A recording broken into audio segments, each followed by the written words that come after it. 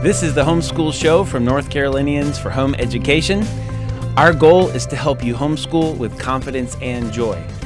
My name is Matthew McDill, and I'm your host. Welcome to the show, and I want to welcome into the studio for the first time, our co-host. But you've been here before. I have. Because you've recorded webinars and different things, and we've shown you on the show some of the webinars, some of the clips from those. So you recognize Rhonda, but she is our co-host for today's show. We're glad you're here. I'm glad to be here. What do we have planned today?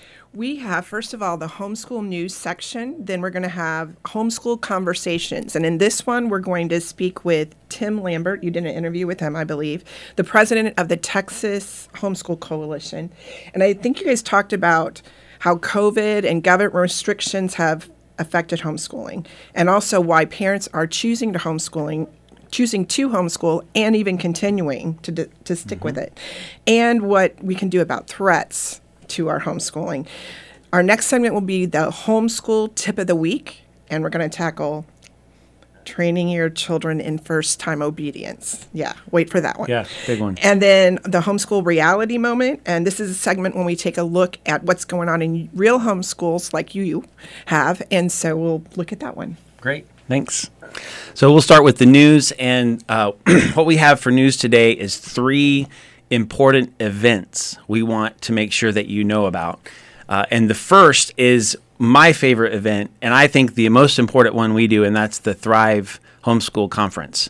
And that's every year in May. And the big thing that we want to talk about today is that we are announcing our featured speakers. Ta-da! So, yeah, we have 6 featured speakers. We have a bunch of speakers, a lot of workshop speakers, but we have 6 featured speakers I want to tell you about. First, I want you to go ahead and mark your calendars for May 26th through 28th of next year, 2022. That's when the Thrive Conference is going to be in Winston-Salem. And so we're looking forward to that time. Do you go to the conference every year? I do. How many years? Goodness, as longer than since 1998 when we moved to North Carolina. Oh, wow. And I think I've missed one. Pretty fantastic, aren't they? I love them. So here they are. Number 1 is Rachel Carmen, and she's a North Carolina native, or she lives here now. She's owner of Apologia, and she's an author, and she blogs and does all sorts of things. Yeah. Derek and Cheryl Carter, another featured speaker. They're homeschool leaders and parents of 5. Mike Donnelly, he's an HSLDA attorney and media spokesperson.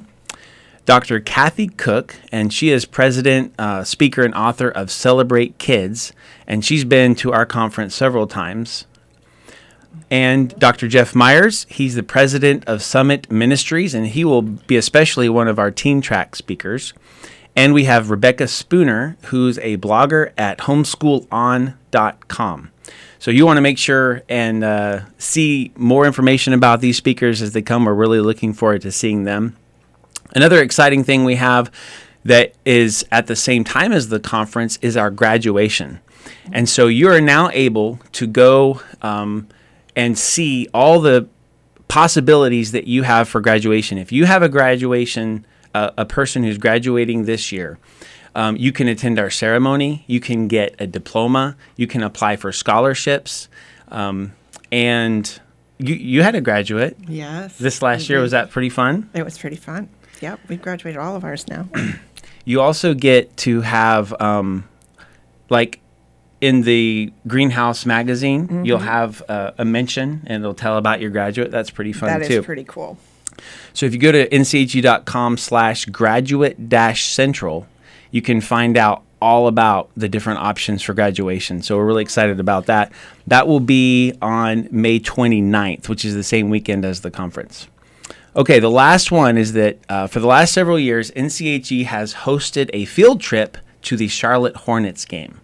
And this year is December 27th. It's already set up. All the information is not out yet.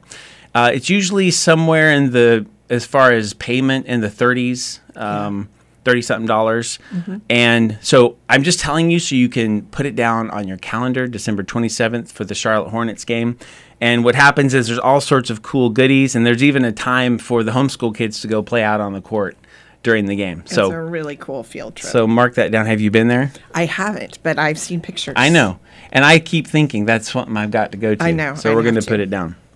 Okay, those are our three events that we wanted to let you know about. What do we have next? We have our homeschool conversation, and today we're having a conversation with Tim Lambert, who is the president of the Texas Homeschool Coalition.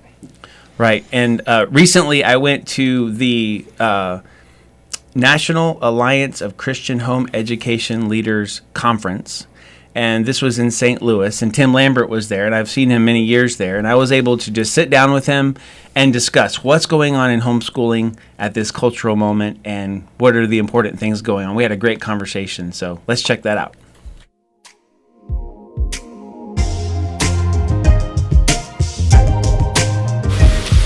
So we were talking before about this question of why are parents homeschooling? Why are parents choosing to homeschool right now? And you seem kind of interested in seeing how that's expanding or changing. Yeah, so in Texas last year, we're just like every place else. We had a lot of families who are choosing to homeschool out of fear. You know, they were concerned about the virus. They did not know how that was going to impact their children. They were concerned about what the school environment was going to look like. We had a lot of families who did not like the online school that the public schools offered. And so we saw a huge boom in homeschooling as a result of that. We thought we'd seen that would be kind of a high water mark, and we've seen a whole new level this year. Our call volume in August is 3 times what it was last year. And part of that, we have the Delta variant now, so people are again concerned about that. You got a fight going on between the governor and school districts saying you will mask, you won't mask. So all that I think has contributed to a number of folks who are not comfortable going back to public schools with their kids. And we're also seeing that, you know, there's a lot of anecdotal evidence out of there that a lot of these families who chose to homeschool last year say, you know what, I kind of like this. Our kids are doing well academically. The family it's got a great schedule, so we're not, you know, we didn't realize the stress we were under with the public school curriculum. So the reasons changing then? You know, I mean, it could be a fear, and then it's... Yes, we saw that. I think even the AP did a story that was carried to every place where they interviewed families who said, you know, we were forced to do this. We would not have done it otherwise, and it's been great. And we're going to keep doing it. Time for Learning did they did a poll of over 2,000 families that chose to homeschool after January of 2020, and 72% of those families said we're going to keep doing it. I mean, that was just a few months ago. So I was wondering, is there a bad reason to homeschool? You know what I'm saying? I'm tempted to say there's no bad reason to homeschool. Okay. I think what we have seen is that often parents homeschool for one reason and they wind up seeing the benefits, and they continue to homeschool for another reason. What would you say the importance of homeschooling in this cultural moment is, as you see the division in the culture, or what you're observing politically or morally? You know, I do see God's hand in the timing of this. If you'll recall, Harvard University was planning a quote-unquote summit on homeschooling last year just as this hit, and their invited-only list was a who's who of we don't like homeschooling. And one of the things that the professor Bartlett said was she expected a dramatic increase in child abuse as a result of all these families staying home. And I think even the folks that expected that are acknowledging that didn't happen. In fact, it seemed the opposite happened, that some of these families did much better. So I see that the timing of that is providential in my view, that just as opponents of homeschooling were gearing up to make a big push. I mean, I did a blog post last year that basically said we're all homeschoolers now, you know. So a lot of the public, a great deal higher percentage of the public is now sympathetic toward the idea of homeschooling than ever before as a result of this, I think. So it almost sounds like you're not expecting opposition, but I don't anticipate you mean that. I mean, No. there will be opposition. No, I think there will.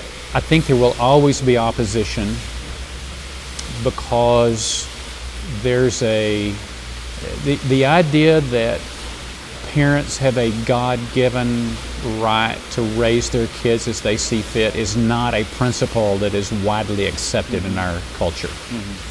And I happen to hold that view, as do a lot of people. But I think because of that, we will continue to see efforts to restrict parents' ability to make decisions for their kids. But in this moment in time, this pandemic has introduced a whole group of people that never would have volunteered for this to homeschooling, and a lot of them like the idea.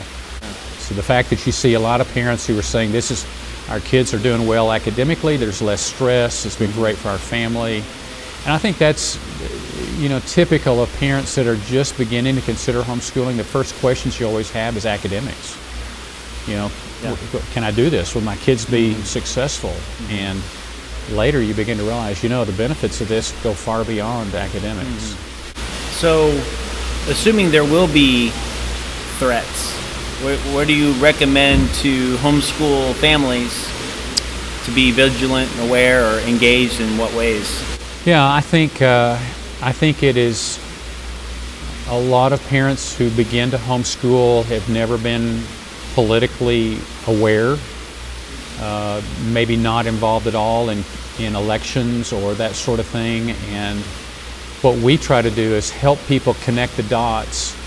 The freedom that we have in North Carolina and in Texas to choose to educate our children at home is at risk.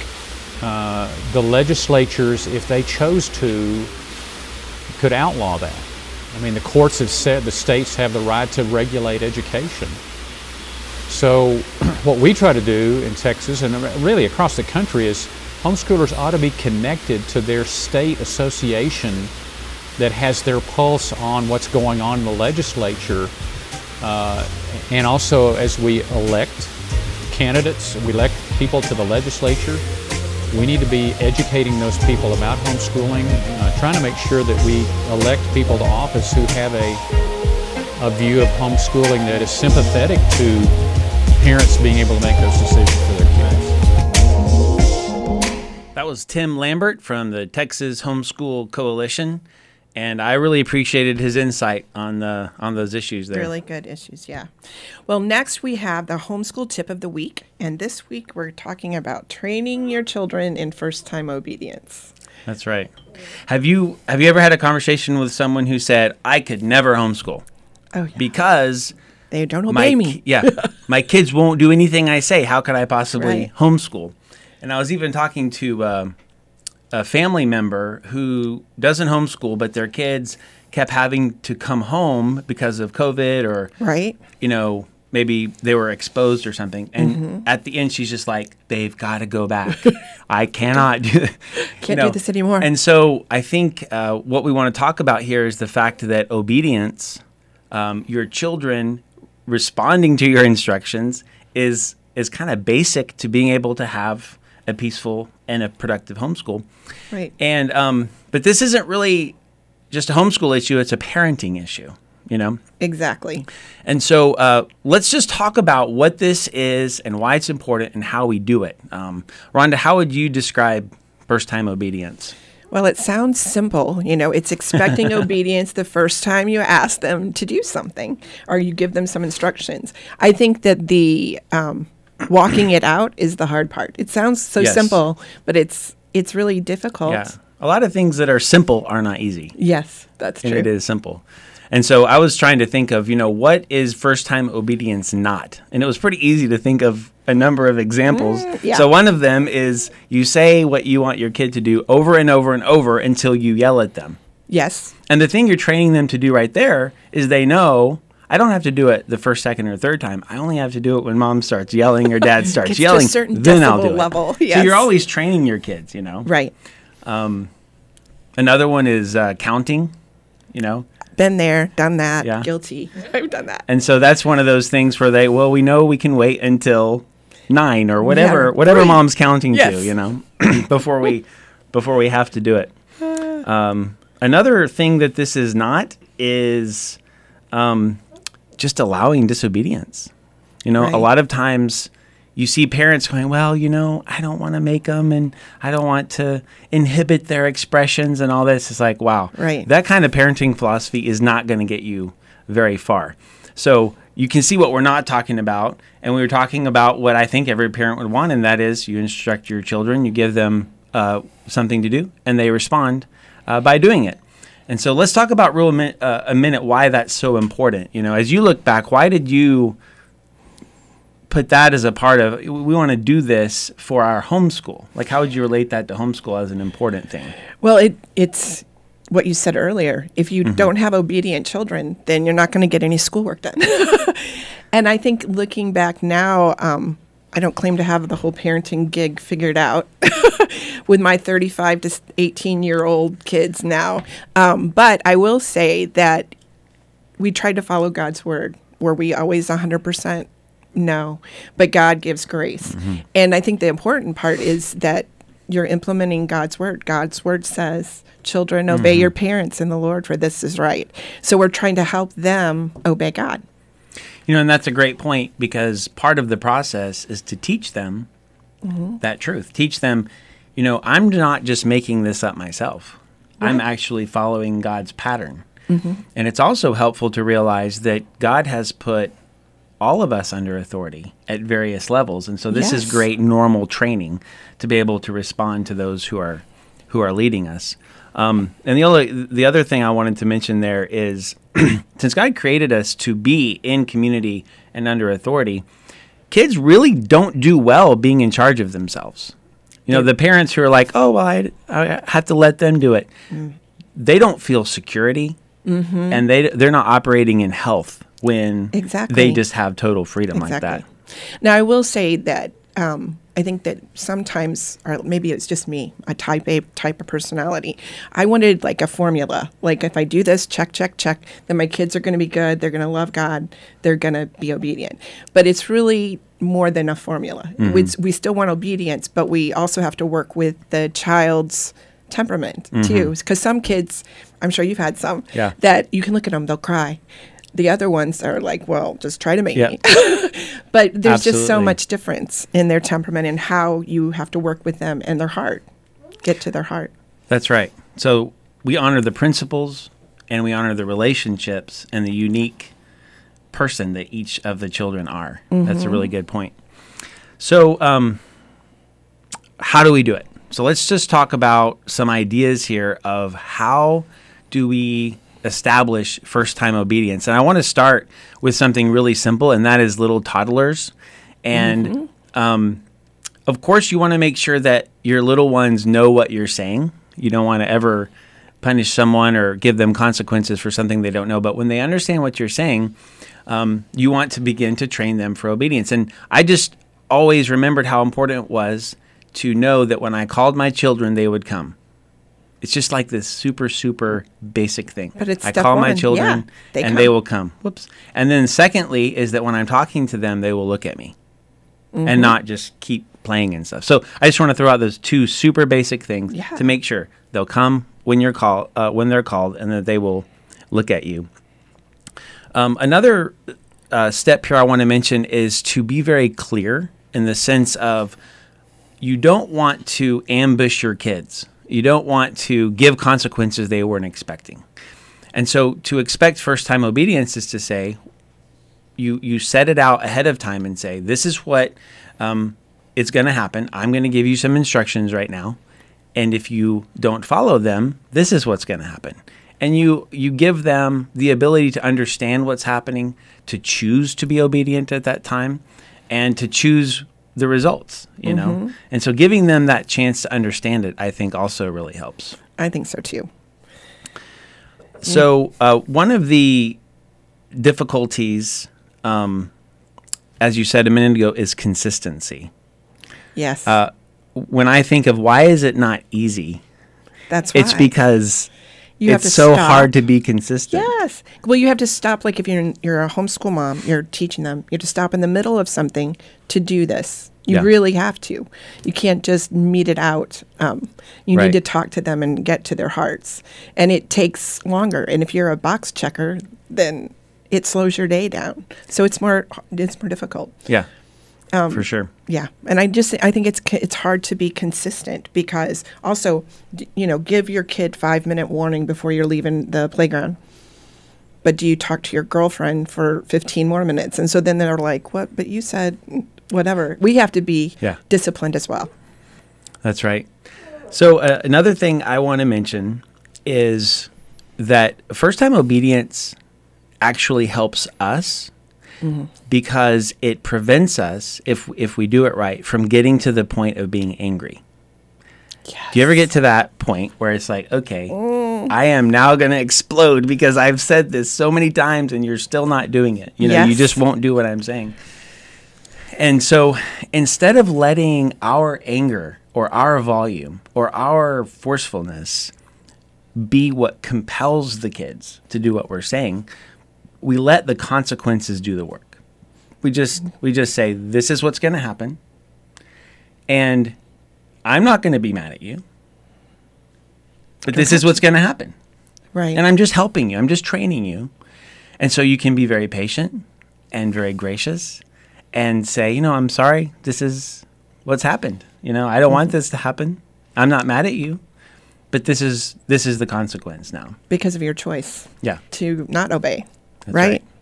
So, okay, let's brainstorm this. We didn't talk about talking about this. Okay. But now I'm nervous. what kind of consequences can we use, or how does somebody think through consequences? You know what I mean? That's a good question. And I'm just going to throw out one of my opinions, and that is once a child gets past those toddler years, you should be moving out of spankings and stuff like that, Yes. And you need to get into other kinds of consequences that maybe are related to that right. Behavior or something Right. like that. There's natural consequences. Yeah. That would be like, oh, you didn't come when I called you and you were on your game. Okay, you can't play your game now or whatever. That's good. So that's a good point. When you can relate the consequence to the act or whatever the disobedience is, that really helps. So there's a lot to think about here, but I think the most important thing is to be aware of what's going on and stop and try to make a plan and say, what is it that I can do to teach my children first-time obedience? Yeah, I think that's great. So now let's move on into the Homeschool Reality Moment. This is the segment that we take a look at what's going on in homeschools around North Carolina. It could even be yours. So we have a video from Jennifer, who's a homeschool mom, and her 2 daughters. Let's take a look. Hi, I'm Jennifer, and this is my daughter Danielle and Amanda. And what day is it, girls? It is Trip Day!